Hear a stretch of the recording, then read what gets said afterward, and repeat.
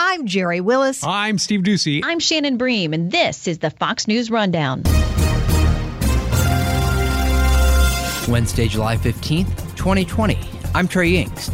Amid the coronavirus outbreak, children around the world who are facing malnutrition are at an even greater risk for severe illness or death. We are going to see increases in global hunger. I think they've already anticipated a perhaps doubling of numbers of people who are affected by hunger globally just by the end of this year. This is the Fox News Rundown.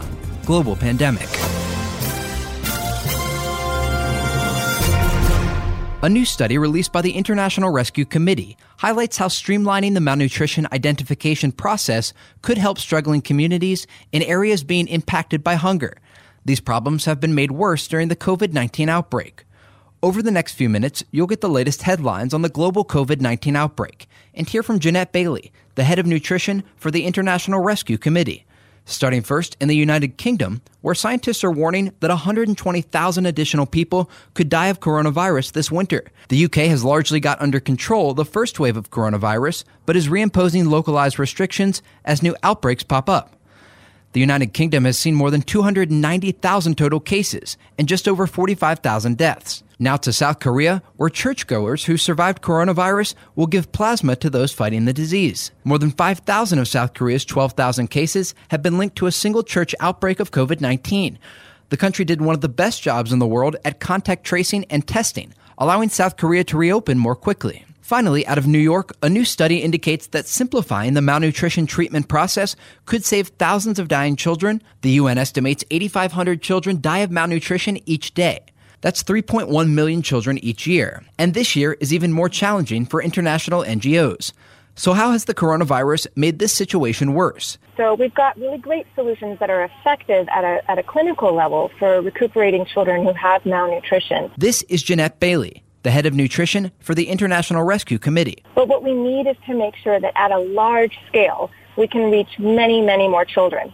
So currently, at best, we're reaching maybe 25% of kids under age 5 who need life-saving treatment for malnutrition. And we've got to do much, much better. And, there are thousands of minds and organizations focused on this problem. And so really that focus on how do we increase coverage and what that means. And so the simplification of a protocol is one important step. Another really important step is right now that treatment is confined to health facilities only. And so, especially in light of COVID, we want to be able to empower community health workers who work at a village level to deliver treatment there.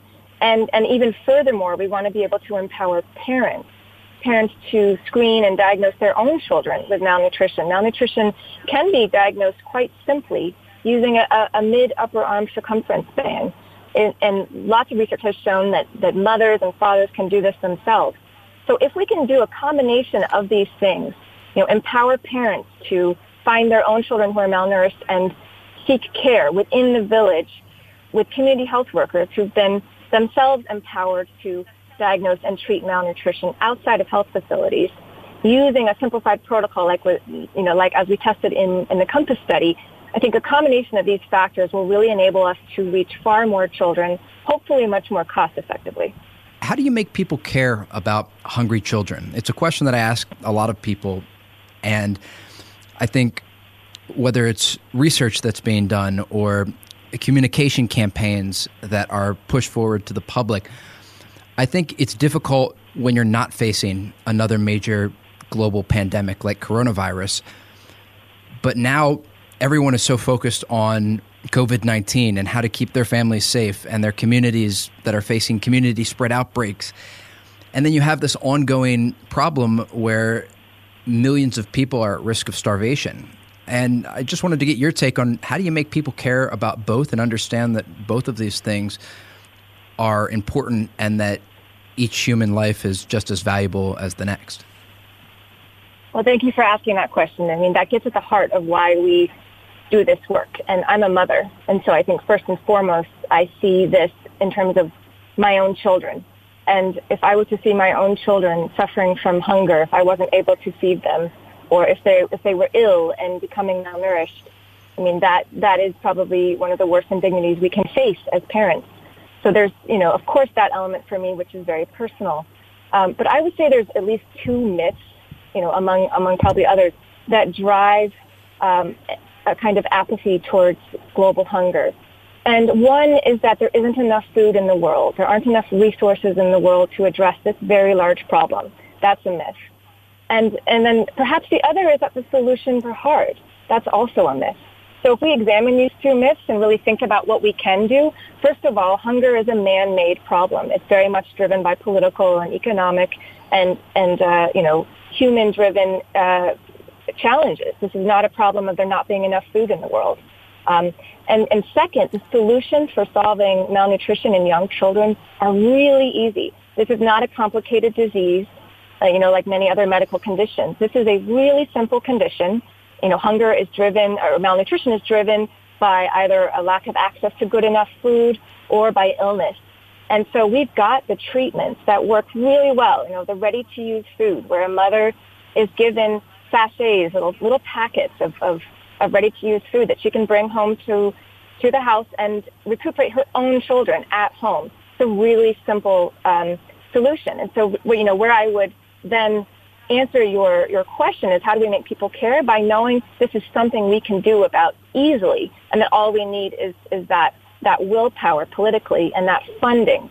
And so I think, of course, with more pressure and with more funding, we can see massive change. And now we've got major innovations in the research sector, several of them, as I mentioned earlier, that can really enable us to harness and reach far more children more quickly right now when it's needed the most. You've been listening to Jeanette Bailey, the head of nutrition for the International Rescue Committee. We'll be right back. Communities that face major problems with malnutrition are uniquely vulnerable. And I wanted to get your thoughts and your concerns about certain areas of the world right now that are facing major problems with hunger and are now also battling COVID-19.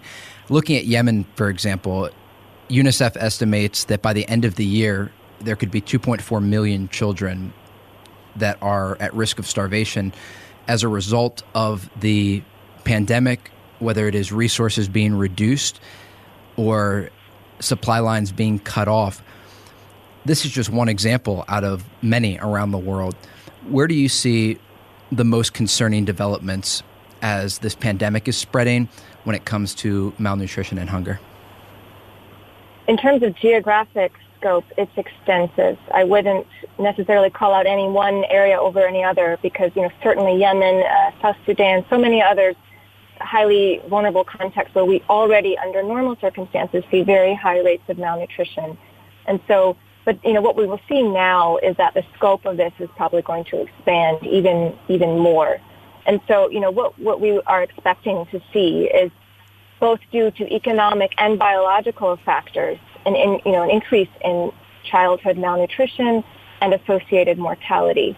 And that is, again, driven by livelihoods being affected, jobs being lost, and entire food systems being disrupted on that level. And then on a biological level, of course, when children are ill, they are more vulnerable to malnutrition. And when children are malnourished, they are more vulnerable to illness. So both on these economic and biological levels, we're expecting to see an increase. And so my only answer to that would be we need more resources, more financial resources behind this to really address this. Because as you pointed out earlier, Trey, far more children are going to die of malnutrition than may ever die of COVID-19. And these are affecting our the youngest members of our population, young children. I think, there's very few people who can't feel for that population of under 5 kids. I think when we're looking at conflict zones around the world that are often affected by malnutrition as a result of, as you noted, political decisions and military movements, you see this uniquely vulnerable population. And as you noted, children are a common denominator among many of these conflicts. And I think a hungry child is a representative example of something that most people in the world can agree upon should not exist. There should be some solution. So I guess my final question for you is, what do you see the near future looking like when it comes to the scope of world hunger? what needs to be done immediately to ensure that by the end of the year, these numbers aren't spiking for malnourished children around the world, and what really needs to be done to change the negative trajectory that we are seeing right now amid this pandemic? Okay, yeah.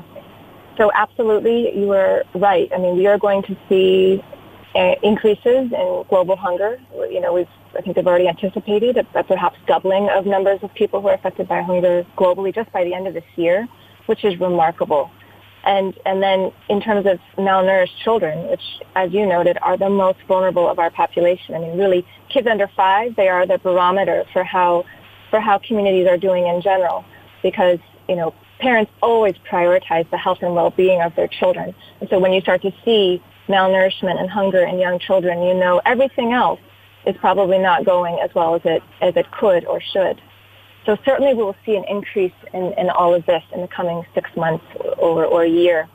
And I would say what needs to be done right now is we always want more evidence. We always want more research done to cross, you know, every box to make sure we've checked every corner. And I would say that there is a body of evidence now that indicates that simplified protocols like the one we tested in this study, delivering treatment through community health workers, empowering parents to diagnose their own children. I mean, that's just on the treatment side of things. But all of those are very promising solutions that might make us be able to reach more children more cost effectively and more quickly. So we've got those solutions, and really what we need is access and the ability, you know, for countries to feel like they can test this out on a larger scale. And under the current emergency conditions that we're seeing globally, I think we need to be more flexible and more willing to try new things now.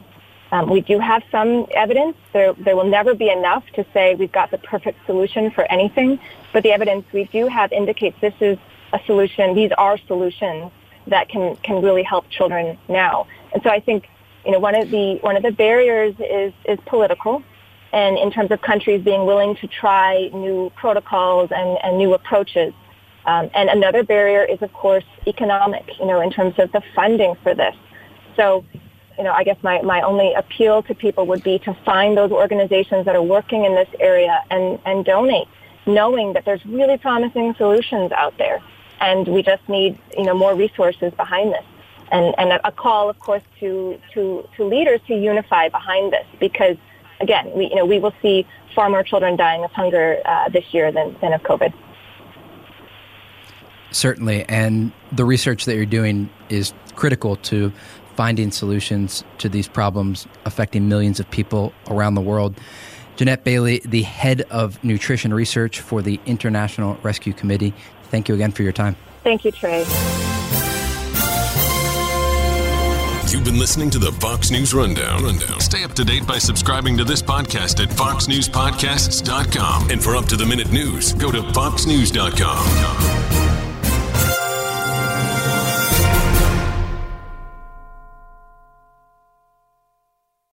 This is Jimmy Fallon, inviting you to join me for Fox Across America, where we'll discuss every single one of the Democrats' dumb ideas. Just kidding. It's only a 3-hour show. Listen live at noon Eastern or get the podcast at foxacrossamerica.com.